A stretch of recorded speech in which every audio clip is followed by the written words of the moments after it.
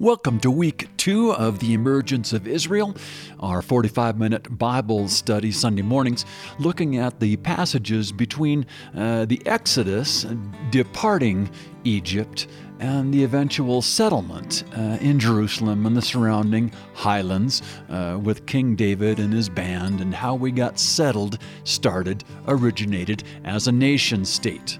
Thanks for listening. We are looking at this weird section of time when we have wandering in the wilderness, moving into becoming a nation state. And it's called the emergence of Israel because there's different models of understanding how this might have happened. And that's the surprising piece. And if models seems a little technical to you, I'm sorry, I don't know how to fix that. The fact is, it's an uncertainty. On the far end of this, and even of this morning, and certainly as we wrap up next week, where we'll get to is it matters how you think. Think about our own country. How did our country start? I made this joke last week. Columbus Day has changed dramatically in the last 5-10 years because we've reassessed the model of what happened at the start of our country. And now we have much more ambivalent, ambiguous models to say what was really going on. I know I was raised with, we Protestants came across the ocean and, as a very specific model of all the good we did. And now I don't celebrate Columbus Day anymore. And now I listen to people saying, wait a minute, Don, your model of what this country is about is remarkably skewed by who you are and by the people who taught you. And it's got some problems with it.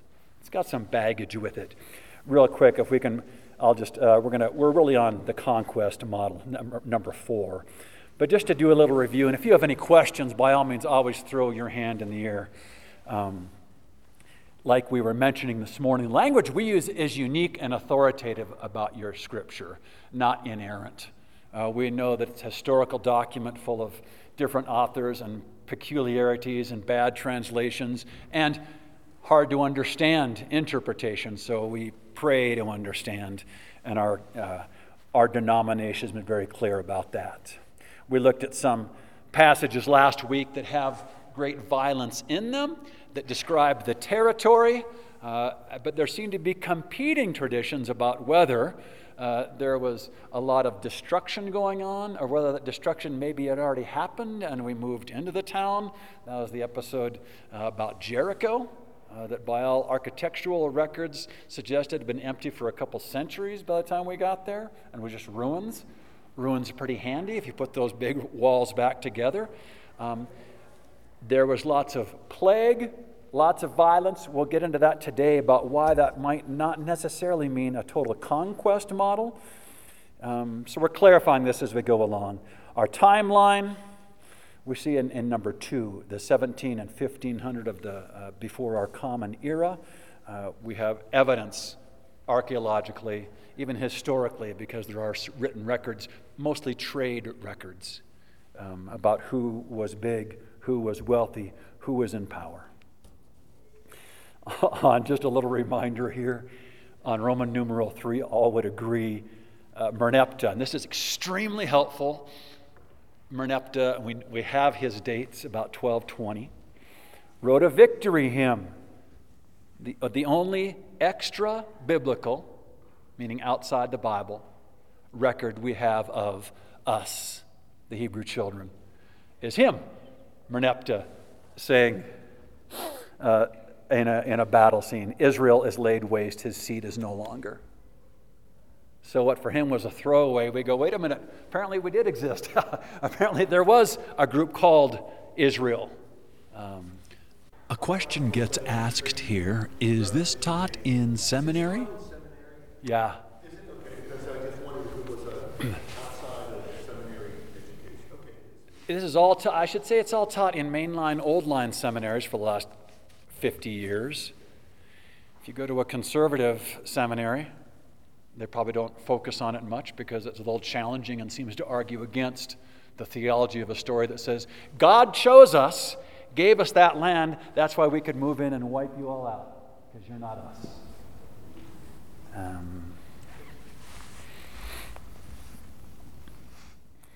But also we need to ask today especially.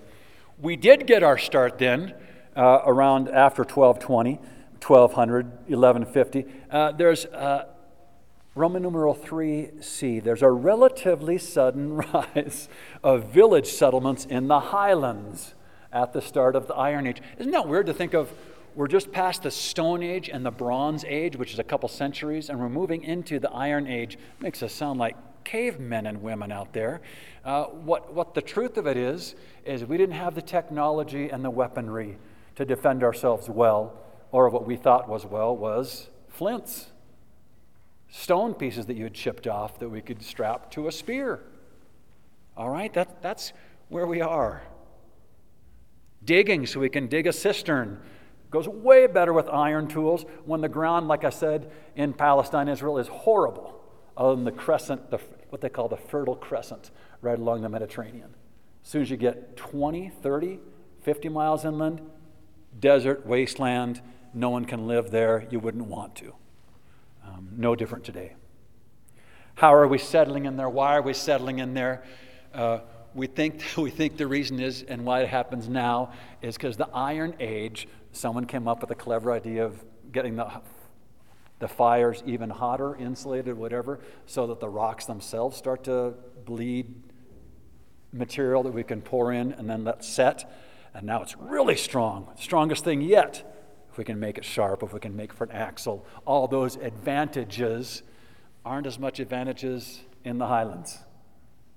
We know from the Old Testament now the stories of David arising. It's guerrilla warfare. David comes down out of the hills and attacks Jerusalem. David comes down little villages, and he's trying to put different forces together against King Saul, for example.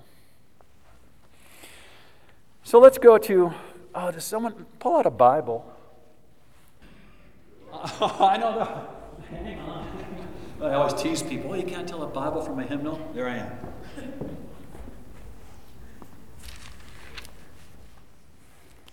Let's look at, here's the conquest. Did we already read this last week?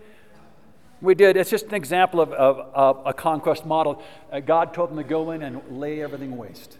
Take the crops, take the animals, take some slaves, kill everybody else. There will be, even today, progressive, liberal, I don't know how you want to talk about them, Jews who would say, yeah, we get that this is a problem, our central doctrine of assuming that God gave us the land and no one else can be here. It's caused bloodshed for 3,000 years. It's a problem. Let's see. Oh yeah, we already did this. Number 2 even. In that conquest, we do have archaeological evidence of a lot of places destroyed around this time, 1,000, 1,100. There must have been violence. There was fires. But then the question here is, was some of that maybe in the tombs just disease? And the way we want to take advantage of this diseased city that everyone vacated is we'll burn the whole thing to make it extra clean, pull the bodies over here. So not a warfare, but the hazard of life 3,000 years ago. A lot of them are children which die in childhood in those ages, the 50% under 18 I'm seeing, and then this disease piece as well. Did Egypt destroy these cities? Did we? Egypt come through? We know that we're not as grandiose as we wanted to be. We're a small, inconsequential tribe. In Egypt to the south and Canaan to the right, huge. And we recognize this even from Bible stories about who we're trying to make peace with. In the 900s, 800s, there's still the huge forces, the kings, their armies, who we try to get along with so we can survive. Babylon. Maybe Egypt destroyed those cities. I wrote this paper years ago. I don't know how I chose probably less than 1,000. To tell you the truth, last week, 600,000 is mentioned, I think, twice. And we just know that's an impossibility since the whole population of the Nile Delta was about twice that, a little over 1 million. It's just not feasible in any stretch of the imagination. And we don't know what theological, symbolic sense to make of that 600,000. If we have 1,000 on the Exodus, that's men, women, and children. A third of those might be able to fight.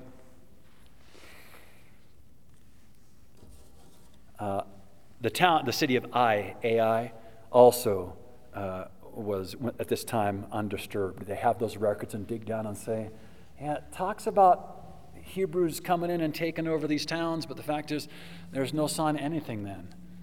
They're resettled after centuries of being ruins. So here's the conquest model. And again, we're going to go conquest, and then we're going to right into revolution and infiltration, these models. The conquest model, if you're like me, that's how you were raised. Isn't God powerful and wonderful that so few people could beat much, much bigger armies? I thought that was really cool as a kid. Isn't God strong? Isn't it a miracle that so few Hebrew children could kill all these other people? I don't know when that started to bother me, later than it should have.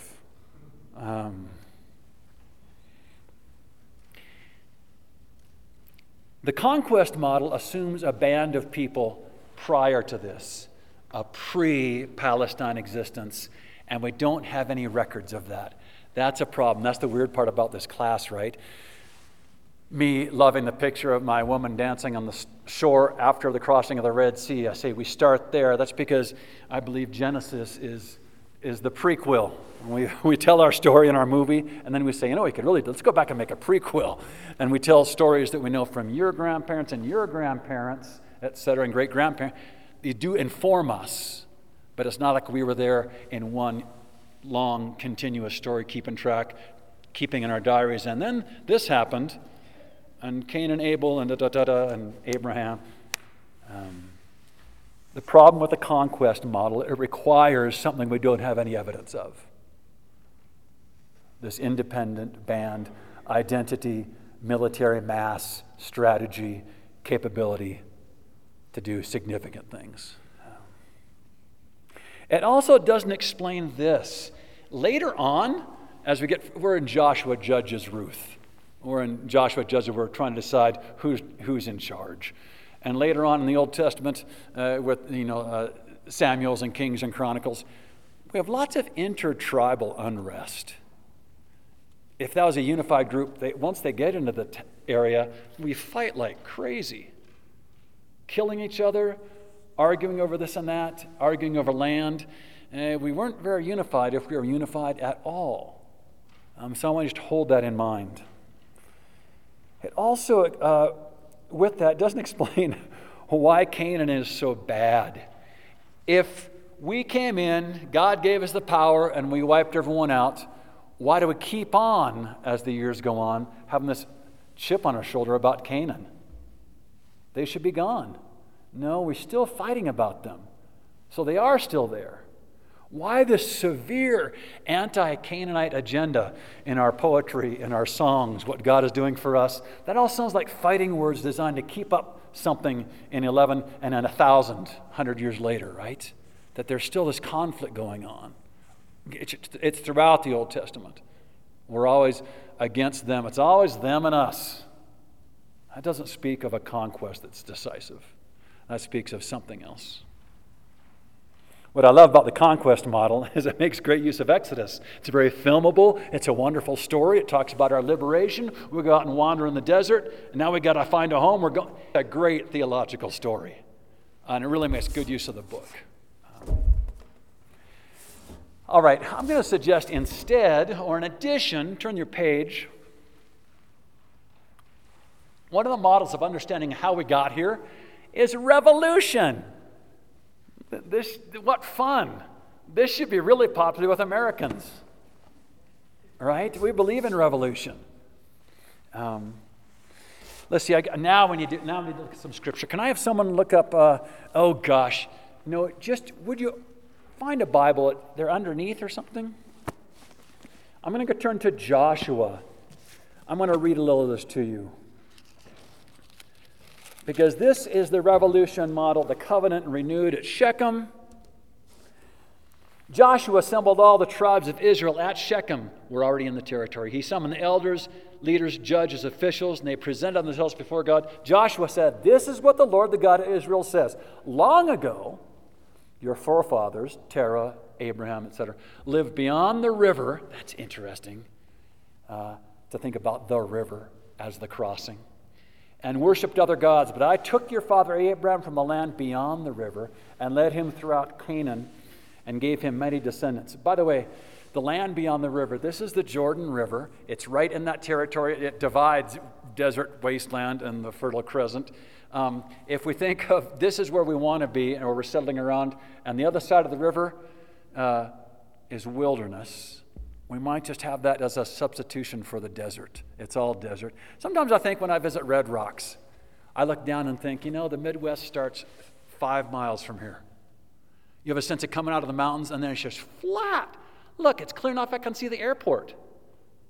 As my kids used to like to remind me, Dad, it's actually flatter than a pancake. Do you know this?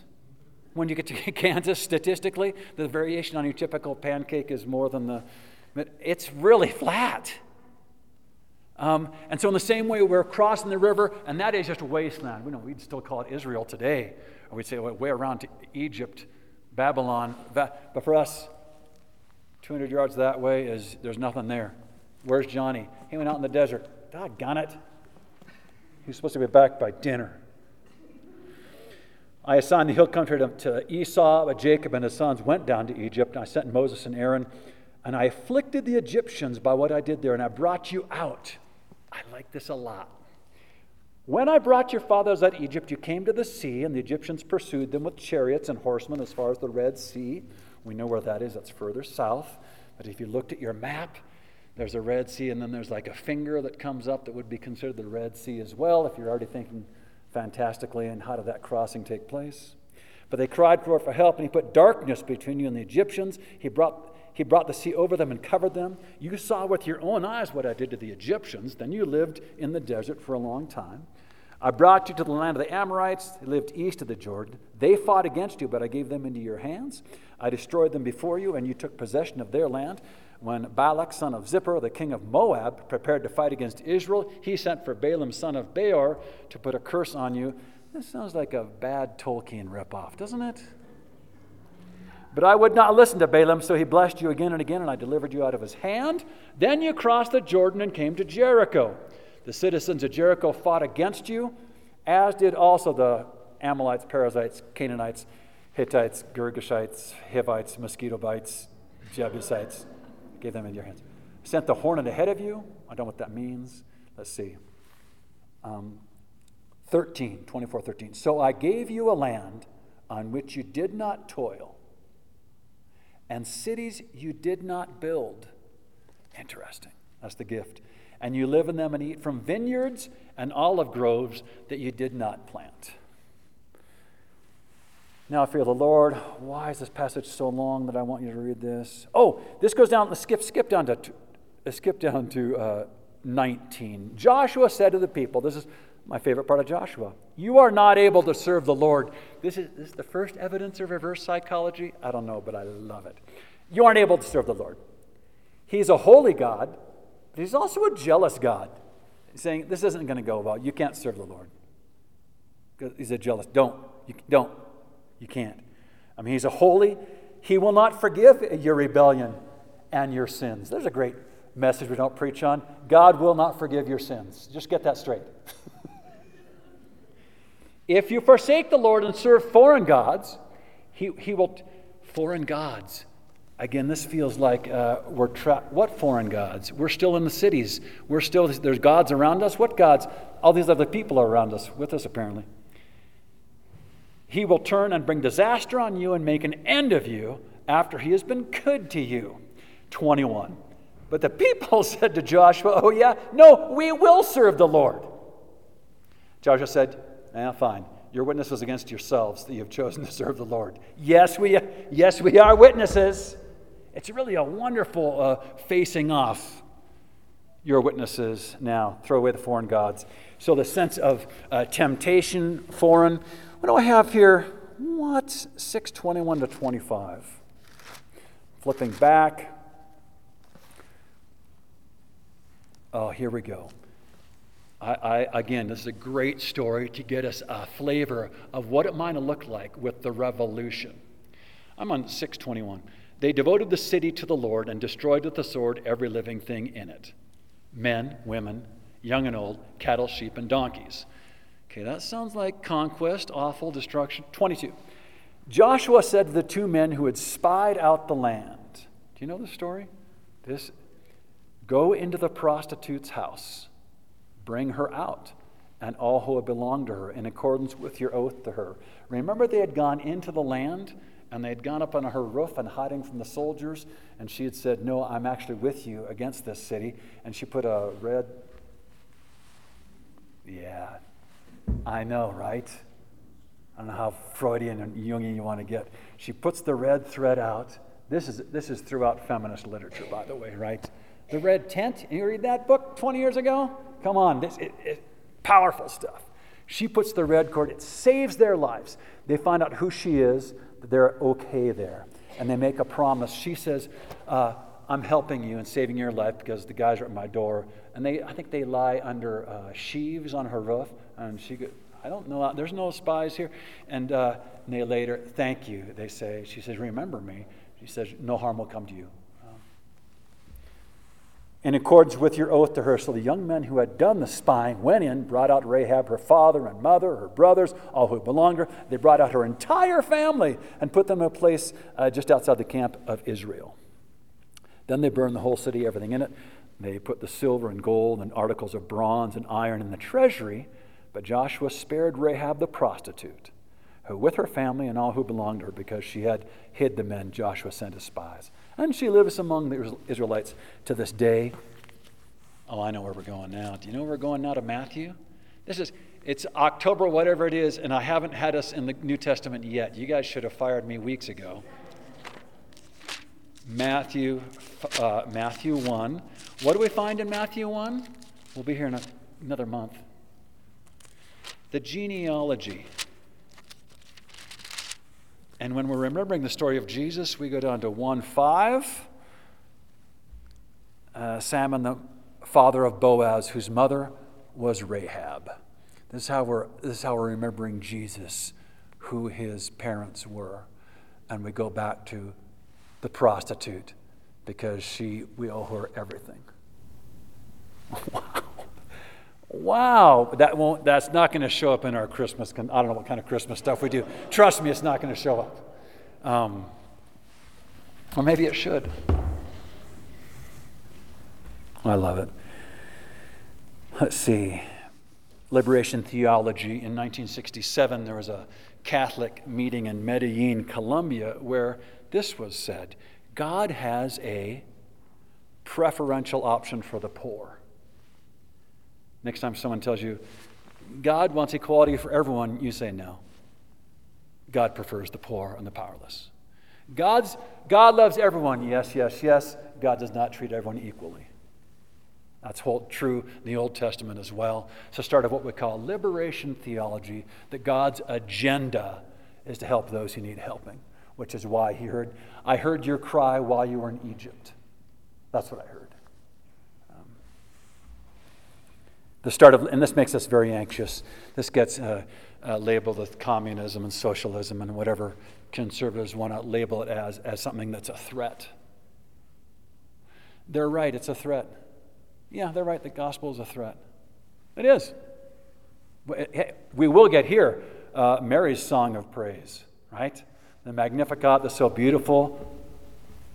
Woe unto you, you rich people. You've already had your good things. Wait till you see what God's going to do to you. Yay! It's all there. It's all there in the texts. So I get that this revolution model makes us anxious, even though our country ostensibly was started with this. What's great about the revolution, we don't need to account for a mass displacement of people. We don't need 600,000 people. We need a band of outlaws coming out of Egypt, still ticked at Pharaoh, to come in and inspire the rest of us to say, throw off the shackles, quit paying the outrageous taxes, let's do our own cities, screw the trade routes, we can do this. We're going to be the free people. God chose us. We want to live free.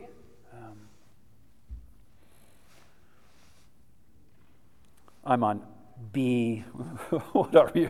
Are we in Roman numeral 4? letter B, number 2. Don't you wish my sermons were this were outlined, you know?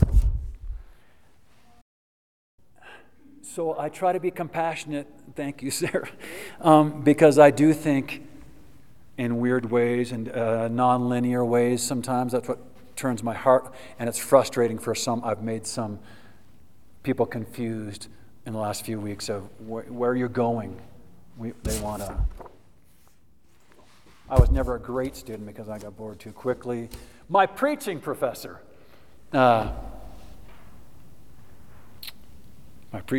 said, Don, I told you this last week, you don't seem to preach from an outline.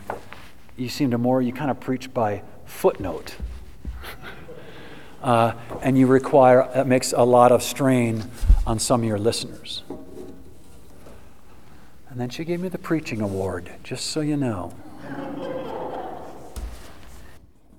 What good about the theology here, it combines Yahwehism this is the name of God. We have a number of names for God in those first books of the Old Testament. We know there's great oppression at the time, great social, political, economic unrest. That's going to come next week. We know this from about 15 to, here's your economics lesson. From about 15 to 1300, Egypt was doing so well that it overextended financially, trying to conquer too many lands, and what led was a necessary shrinking back, because that's the rule of physics and economics when you overextend. So these local lords are paying taxes to Egypt, and they're trying to get along with the military pieces and whoever's operating the trade routes. But after a while, that gets unrestful. Isn't that the word is restive, right? R-E-S-T-I-V-E. That means not resting. It means a little upset. The natives were restive. I always get confused by that. That's this. People are saying, I resent the heck out of Egypt. They've overextended, now they're having to pull back.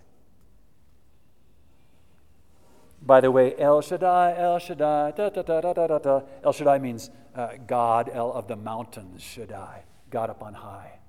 Which would be dumb if we were just a bunch of farmers down in the Fertile Crescent. Makes a lot of sense if Bethgar or roots are coming down to attack and steal from your warehouses and then go back up into the hills, where your chariots and crossbows aren't terribly effective, and we're the guerrilla band. God of the mountains, the supreme sheik, that's some Egyptian roots there. All right, what I love about Revelation as well, revolution, we could see, and again, in terms of models, we can't leave Scripture behind. I want it to live and breathe. I need to preach from it. I want to keep visiting these stories. And so this Exodus group makes great use of Exodus. We could think of however this group, big-wise, is. They might survive for a while in the desert. I don't for a minute believe it's 40 years. Is it a number of months? Is it a couple of years? Here's a newsflash. People can't survive in the desert. Anytime we hear 40 in Scripture, we're going, that's not meant chronologically. Never as any other time. Why would it be this time? It's an indeterminate, feels too long period of God being with us. Jesus in the desert, 40 days is based on this text. He goes out because that's what happens. You go out into the desert like the Hebrew children were trying to find El Shaddai so you can come back and do your thing. You have your vision quest and then you come back in. So we get Exodus group that we don't need to be a huge group. They could be the inspiration for a much bigger, continuing, overthrowing. One interesting thing about the conquest passages, and then Joshua brought the people in and overcame King so-and-so.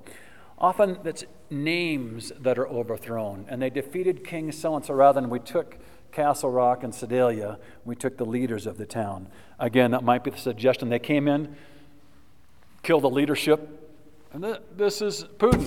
What he's planning for Eastern Ukraine is already accomplished in many ways. You don't need to destroy everything. You can, or you come in and say you're no longer unless you want to be killed, you're no longer the mayor. I am, or this guy is.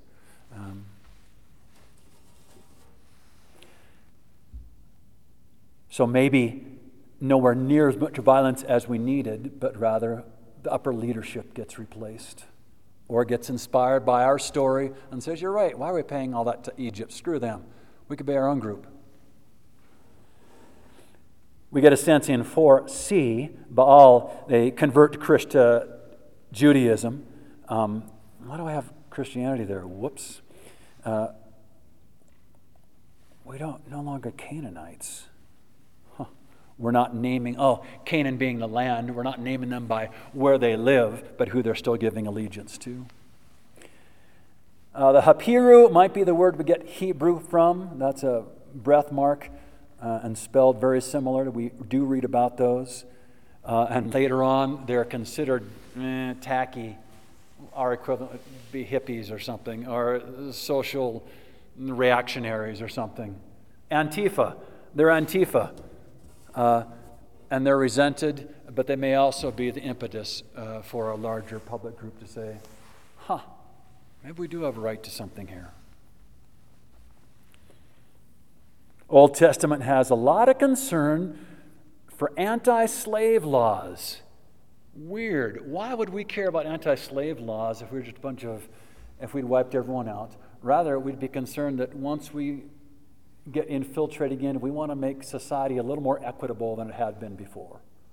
Trying to clarify as we come to power and formalize our structures. We want to treat people better than they were with the previous occupants.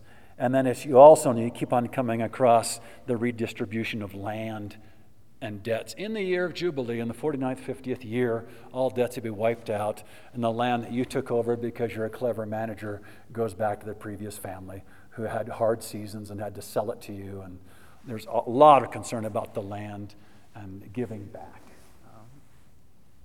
returning, wiping of debts.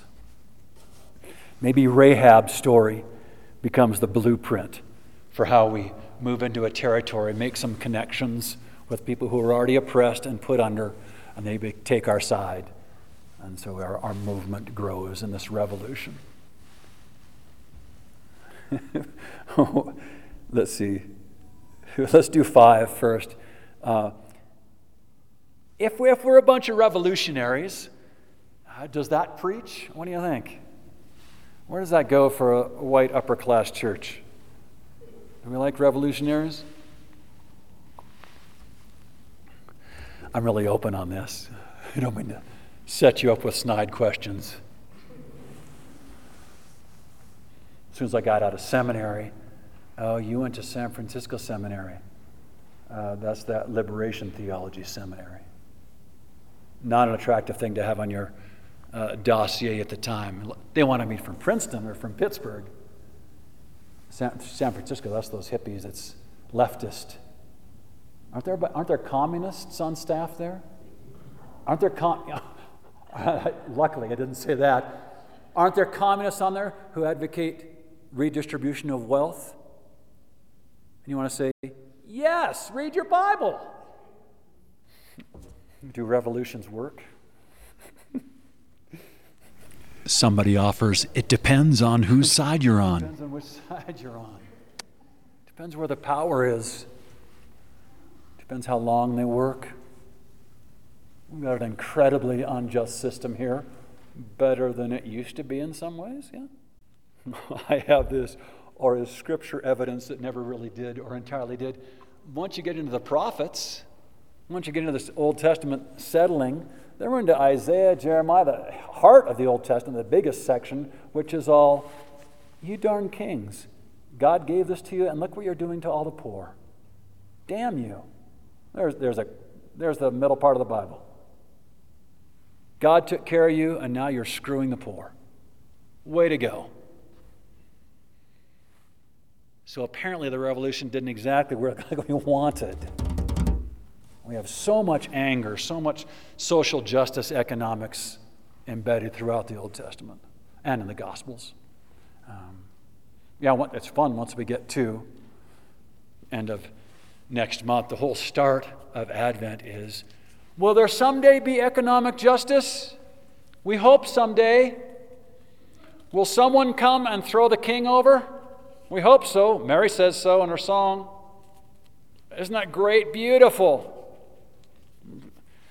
Advent 1 and 2 are just us with picket signs saying, tax the rich. Don't worry, I'll be way nicer. I'll be in the mood then. Christmas will be coming. I'll be on my best behavior list. We're going to be fine. We're going to be fine. What else? Because this is a good place to stop. What else? Overview, other odd questions, Nance? Somebody asks, isn't that where we are today? That's what the Bible's supposed to be. That'll preach, I say. That's how contemporary it is. She says it feels like we're in the middle of a revolution. And at that point, the batteries run out. At that point, as to preserve my pastoral security in my job, the batteries run out of the machine, and it stops recording. What followed was a profound conversation between all the class members, the 25 of us, around social justice issues and the very political difficulties we're facing today. I'm sorry to say it wasn't recorded. I will replace the batteries and do better next week.